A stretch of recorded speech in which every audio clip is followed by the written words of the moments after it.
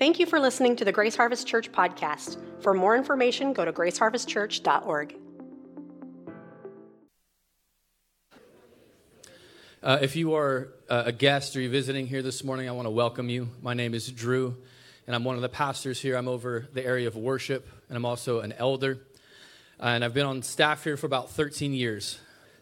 I have the privilege this morning of continuing in our series called Together, and it's about relationships. And over the past few weeks, we've covered the idea that God in his very nature is relational, and that humanity is built for relationship with each other, but also with him.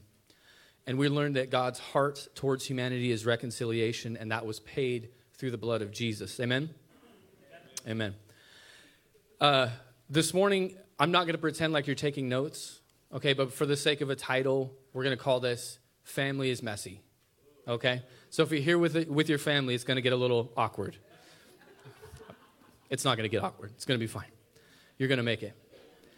I want to take a look at the story of Jacob and Esau in Genesis, and it's a really long story, and I want to kind of tackle it in three different sections, three different parts, and it revolves around a family that's pretty relatable in the fact that it's a little dysfunctional. Okay, there's some kind of weird things happening within the family dynamics, and this story really illustrates to us that it's God's desire to not only work through our brokenness as people, but also God's command to us all the way back from the garden to be fruitful and to multiply. And the family is that vehicle and that foundation. Amen? So we're going to start this story in Genesis 25. Genesis 25:19. We should have a lot of the scriptures up on the screens for you. It says, "These are the generations of Isaac, Abraham's son. Abraham fathered Isaac, and Isaac was 40 years old when he took Rebekah, the daughter of Bethuel the Aramean of Paddan Aram, the sister of Laban the Aramean, to be his wife. And Isaac prayed to the Lord for his wife because she was barren. And the Lord granted his prayer. And Rebekah, his wife, conceived. And the children struggled together within her, and she said, 'If it is thus, why is this happening to me?' And so she went to inquire of the Lord, and the Lord said to her, 2 nations are in your womb, and 2 peoples from within you shall be divided, and the one shall be stronger than the other, and the older shall serve the younger." And so the first thing that we see in this text is that prayer moves the heart of God. The prayer of a husband for a wife is more powerful than I think we understand sometimes. It means that we should be praying for our wives. Amen, husbands? Use it righteously, use it wisely. Maybe if you've agreed as a couple that you don't want to have kids anymore, you're done. Maybe don't pray for surprises. I'm just going to throw that out there. Do with it what you will. To us, as we read this story, we kind of drop right into it. Isaac prays and the Lord opens his wife's womb. But the truth is that she's been barren for 20 years. 20 years is a very long time when you want to have a family. I can't imagine that this was his first prayer. And Rebekah also goes to prayer, but she goes for different reasons. And her language seems to indicate that she's actually wondering if all the suffering is worth it. In some translations, it says that she kind of despaired of life a little bit. And then the Lord reveals to her why she's suffering, and he lays out what's going to happen. Because many times, the purpose of God is not without pain. And it's not without struggle. And it's not without questioning. I've never been pregnant. Believe it or not. But my wife and many other women in this room can testify that it is worth it. The pain and the suffering is worth it when you're holding your child for the first time. And so it is many times with the purpose of God in our life that it is worth the struggle, the things that we are wrestling with. And then in verse 24, it says, "When her days to give birth were completed, behold, there were twins in her womb. And the first came out red, all his body like a hairy cloak. So they called his name Esau. And afterward his brother came out with his hand holding Esau's heel. And so his name was called Jacob. And Isaac was 60 years old when she bore them. When the boys grew up, Esau was a skillful hunter, a man of the field, while Jacob was a quiet man. And he was dwelling in tents. And Isaac loved Esau because he ate his game. But Rebekah loved Jacob. So at this point in the story, we kind of see all this contrast between these two brothers, all this tension. Esau is born first, but Jacob is struggling and he's wrestling right behind him. Esau is a hunter. Jacob is an inside cat, and he likes to cook. And Isaac loves Esau because of what he can do. And Rebekah loves and prefers Jacob, probably because of what the Lord told her. One of the things that I find so interesting about this story, and also the story of Cain and Abel, which Pastor Doug taught on last week, is that it doesn't take long for sin to enter into relationships, into sibling relationships, into the family relationships that we've seen so far. And it seems like if God's original plan for the earth is family, to be fruitful, to multiply, then the enemy is actively seeking to destroy those relationships. In the story of Cain and Abel, God tells Cain that sin is crouching at his door. And the words used in this, the original language, are the same words to describe an animal stalking its prey. It's described as an active force that is seeking to destroy the goodness that God is wanting to create in our lives and in the earth. Which means that we can't be passive when it comes to sin. We can't be passive with things in relationships that go the wrong way. And in verse 29, it says, once when Jacob was cooking stew, Esau came in from the field and he was exhausted. And Esau said to Jacob, let me eat some of that red stew, for I am exhausted. And therefore his name was called Edom. And Jacob said, sell me your birthright now. And Esau said, I am about to die. Of what use is a birthright to me? And so Jacob said, swear to me now. And then Jacob gave Esau bread and lentil stew, and he ate and he drank, and he rose and he went his way. And thus Esau despised his birthright. If you know this story, it's a really familiar one. You probably are all very familiar with it. It's really easy for us to focus on Jacob's fault in this situation. You know, to look at him and be like, man, what a terrible person, what a terrible brother. And I say that as someone who's done a lot of really bad things to my brother. But he's alive. He didn't die. So that's what I tell him anyway. But Jacob is waiting for this opportunity to take something that isn't his. But something is also revealed in the heart of Esau. There's a carelessness in him. There's a lack of honor. And ultimately, there's a lack of love for his father in trading his birthright for a single meal. He set aside his right to be a spiritual leader in his family and to carry on what God had promised Abraham. And it says that he despised his birthright. That's a very strong word. And it basically means that he counted his birthright as vile. He counted his family history as something that he did not want to continue. And then he married 2 Hittite women that it says it made Rebekah's life absolutely miserable. Mentions it 2 different times. It reminds me of my own mom praying for my brother and I's future spouses when I was younger, and I didn't fully understand what that was until years later. And I had sons and daughters of my own. And I realized that who they marry will shape and change my life. Who we marry will shape and change your life, for good or for bad. That realization hit me a few weeks ago, and I instantly began praying. There's nothing more scary than that. But the other thing that we see here in Esau is that weariness and exhaustion produce mistakes. And at times it reveals all the ugly things that are inside of us. And I'm sure that you've all experienced that. And I know I have, as a parent, as a husband, as a leader. Don't trade momentary fullness and satisfaction for something that you will regret later on, for something that will not sustain your future. The truth is that both of these brothers are at fault. And so we're moving into kind of the second section of this story, part 2. And at this point in the story, Isaac is really advanced in years, and his vision is fading, and he calls for Esau.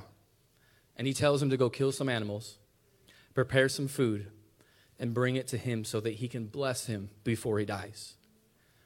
And Rebekah hears Isaac talking and decides to intervene on Jacob's behalf. And so she has Jacob prepare food, and she dresses him up like Esau in his clothes, and she puts goat skins around his hands and sends him to his father with food.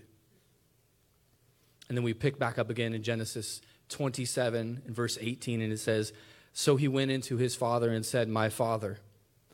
And he said, 'Here I am.' 'Who are you, my son?' And Jacob said to his father, 'I am Esau, your firstborn. I have done as you told me. Now sit up and eat of my game, that your soul may bless me.' But Isaac said to his son, 'How is it that you have found it so quickly, my son?' And he answered, 'Because the Lord God, your God, granted me success.'" So at this point in the story, Jacob has reached next level deception. It's kind of impressive in some ways, but it's also bad. But Jacob has chance after chance in this story to do the right thing, and he does not do it. And it's interesting to me that even after his miraculous birth and his father's miraculous birth, they both came out of barrenness, miraculous births. And so he must have heard stories about Yahweh, about this God who provides. But he doesn't say, "My God." He says, "Your God." See, after all the things that God has done for Jacob and his family, Jacob doesn't acknowledge him as God. And then in verse 21, it says, "Then Isaac said to Jacob, 'Please come near me that I may feel you, my son, to know whether you are really my son Esau or not.' And so Jacob went near to Isaac, his father, who felt him and said, 'The voice is Jacob's voice, but the hands are the hands of Esau.' And he did not recognize him because his hands were hairy like his brother Esau's hands, and so he blessed him. And he said, 'Are you really my son Esau?' And he answered, 'I am.'" That's some amazing tension right there. Jacob continually denies who he is. And his father seems to be a little suspicious about it. And he's actively seeking out the truth of what's happening, but he has a literal blind spot he can't see. The truth is right in front of him, and he doesn't see it. He can't see it. And there's a lot of debate out there on whether or not he actually wanted to see it or not. As parents, many times, we don't want to see what's right in front of us in our own children. I'm not sure about you, but as a kid growing up, did your parents ever say something like, "I just don't have a good feeling about it"? I got that quite a bit, and it was a little frustrating. What does that even mean? I don't know what that means. But as a parent, you completely understand what that means. Because the Holy Spirit is many times speaking to us as parents about what is happening in the hearts and lives of our kids. But Isaac seems to ignore all the signs that are in front of him. And then in verse 25, it says, "Then he said, 'Bring it near to me, that I might eat my son's game and bless you.' And so he brought it near to him, and he ate, and he brought wine, and he drank. And then his father Isaac said to him, Come near and kiss me, my son. And so he came near and he kissed him, and Isaac smelled the smell of his garments, and he blessed him. And he said this, see, the smell of my son is as the smell of a field that the Lord has blessed. May God give you the dew of heaven and the fatness of the earth and plenty of grain and wine. And let peoples serve you and nations bow down to you. Be Lord over your brothers, and may your mother's sons bow down to you. And cursed be everyone who curses you, and blessed be everyone who blesses you. The words and actions of a father are powerful, and they carry a weight to them. Think about what Jacob has done to hear those words, to hear the blessing of his father, to place himself in that moment instead of Esau. What we just read is called the ritual of blessing. They ate a meal together, they drank wine, and then they sealed this ritual with a kiss. Those things had to happen for that ritual to be complete, and it revolves around a meal, much like the Passover meal or communion. See, something happens in that moment that can't be taken back. And I think as modern Christians, sometimes we've missed the power and the sacredness of what a meal together can actually do. Breaking bread together is powerful.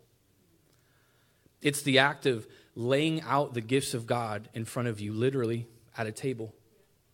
And as you sit with your family or your friends and literally see the blessing of God, the people that you have around you, your family. And it's what much of the early church gathering is actually centered around in the New Testament, was communion, was a meal.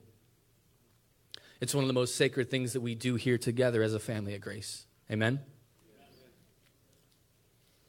And the story continues on in verse 30, and it says, as soon as Isaac had finished blessing Jacob, when Jacob had scarcely gone out from the presence of Isaac his father, Esau, his brother, came in from his hunting.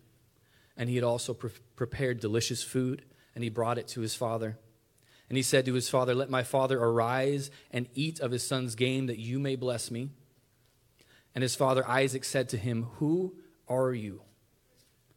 And he answered, I am your son, your firstborn, Esau. And then Isaac trembled violently and said, who was it then that hunted game and brought it to me? And I ate it all before you came, and I have blessed him. Yes, and he shall be blessed. As soon as Esau heard the words of his father, he cried out with an exceedingly great and bitter cry. And he said to his father, bless me, even me also, O my father. But he said, your brother came deceitfully, and he has taken away your blessing. And Esau said, is he not rightly named Jacob? For he has cheated me these 2 times. And he took away my birthright, and behold, now he has taken away my blessing. And then Esau said, have you not reserved a blessing for me?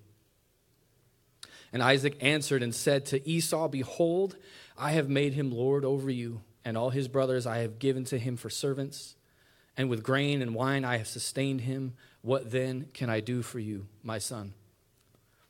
And Esau said to his father, have you but one blessing, my father? Bless me, even me also, O my father. And Esau lifted up his voice, and he wept. And then Isaac his father answered, and he said to him, behold, away from the fatness of the earth shall your dwelling be, and away from the dew of heaven on high. By your sword you shall live, and you shall serve your brother.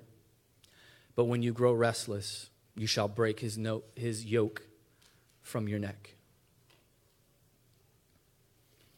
See, as a father, your words have impact beyond what we can see, beyond what we know right now.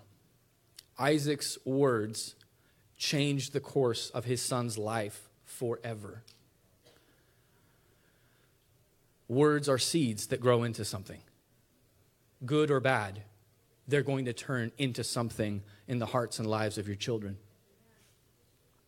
One of the difficult things about this passage, reading it as a father, is that Isaac has nothing left to give Esau, which really isn't common traditionally. Even in the book of Deuteronomy, later on, where some of these customs are laid out, the firstborn received the leadership of the family and the double portion of the father's estate, but the rest of the estate is supposed to be divided up. But Isaac, in his favoritism, he left nothing. And so Esau vows to kill Jacob when his father dies. It's going to get happier, I promise. It'll get happier. We're getting there. So we're coming to the last section, part 3. And about 20 years has passed since Jacob received Isaac's blessing instead of Esau. And Jacob has ironically been on a journey of his own, and he's been tricked by his father-in-law, Laban, into marrying a woman that he didn't want to marry.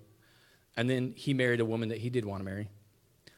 But God's provision has been with Jacob in everything that he's done. He's prospered in what he's done for Laban. But he hasn't seen his brother Esau since Esau vowed to kill him. That's a fun conversation. And so the Lord calls Jacob back to his home. And after Jacob parts ways with his father-in-law, which is a whole different mess of drama, Jacob sends a messenger to Esau. And he says so many nice things, like what you say when you don't want to die. You don't want to get beat up by your older brother.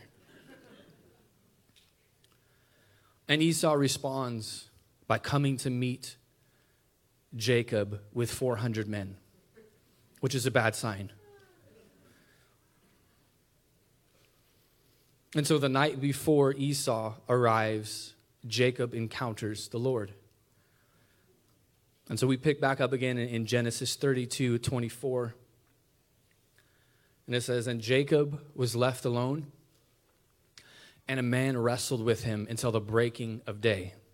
And when the man saw that he did not prevail against Jacob, he touched his hip socket, and Jacob's hip was put out of joint as he wrestled with him. And then he said, 'Let me go, for the day has broken.' But Jacob said, 'I will not let you go unless you bless me.' And he said to him, 'What is your name?' And Jacob replied, 'Jacob.' And then he said, 'Your name shall no longer be called Jacob, but Israel. For you have striven with God and with men, and you have prevailed.' And then Jacob asked him, 'Please tell me your name.' But he said, 'Why is it that you ask my name?' And there he blessed him." And this is the culmination of all the things that God has been speaking to Jacob and Abraham and Isaac. At this moment of wrestling, the Lord changes Jacob's name to Israel. There's something profound that's happening to Jacob throughout the years of this story. His life and his name have been marked with fear and deception. And he's striving to be blessed once more by a different type of father. And God asks him his name just like his father did when he stole Esau's blessing. But this time he doesn't lie. This time he says his real name. This time he's fully transparent. And it's an acknowledgement of who he truly is and all the things that he's done. It's repentance. And in that moment, the Lord changes his name. Out of the struggle and out of the wrestling, God brought Jacob to a place of repentance, but he doesn't leave him there. And so he gives him a new name, and he gives him a new future, and he fulfills his promise. But Jacob's journey isn't quite over yet. And in Genesis 33, We pick back up again. Esau is coming to meet Jacob with 400 men. And Jacob lifted up his eyes, and he looked, and behold, Esau was coming with 400 men. And so he divided the children among Leah and Rachel and the 2 female servants, and he put the servants with their children in front, and then Leah with her children, and Rachel and Joseph last of all. And he himself went on before them, bowing himself to the ground 7 times until he came near to his brother. But Esau ran to meet him and embraced him, and he fell on his neck, and he kissed him, and they wept. And when Esau lifted up his eyes, and he saw the women and children, and he said, "Who are these with you?" And Jacob said, "The children whom God has graciously given your servant." And then the servants drew near, they and their children, and they bowed down. Leah likewise and her children drew near and bowed down. And last, Joseph and Rachel drew near, and they bowed down. And Esau said, "What do you mean by all this company that I met?" And Jacob answered, "To find favor in the sight of my Lord." But Esau said, "I have enough, brother. Keep what you have for yourself." And Jacob said, "No, please, if I have found favor in your sight, then accept my present from my hand. For I have seen your face, which is like seeing the face of God, and you have accepted me. Please accept my blessing that is brought to you, because God has dealt graciously with me, and because I have enough." And thus he urged him, and he took it. See, Jacob is expecting to be punished, and instead his brother runs to him. And much like the father in the story of the prodigal son that Pastor Noah taught on a few weeks back, he falls on him and he kisses him. And I'm sure they had a good old ugly cry at that moment. But Esau's response to Jacob is evidence that God is working when we don't see it. He's moving in those relationships that we've been praying for when we don't see it. We don't see anything happening. He's still working. And Jacob's gift to Esau has become the beginning of God's promise to bless the families of the earth through Jacob. And in all that mess, we see the beauty of God using broken people, using broken relationships, using dysfunction to fulfill his purpose in the earth. I'm not sure about you this morning, but that gives me hope for our own lives, for my own family, that he doesn't use us because we're perfect. He uses us because he wants to, because he chooses to. Much like family chooses you, you don't choose your family. And at the end, Jacob says when he sees Esau's face, that it was like seeing the face of God. Because when relationship is restored, when righteousness is actually in place, we are able to see each other as we are actually made in the image of God.